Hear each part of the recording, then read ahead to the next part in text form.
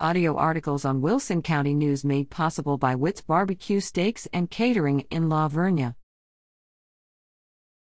Wilson County Rebels softball players give back.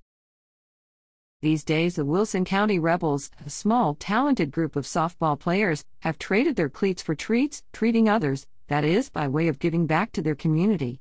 The girls are working on their skills off the field by way of building character and strengthening their team unity.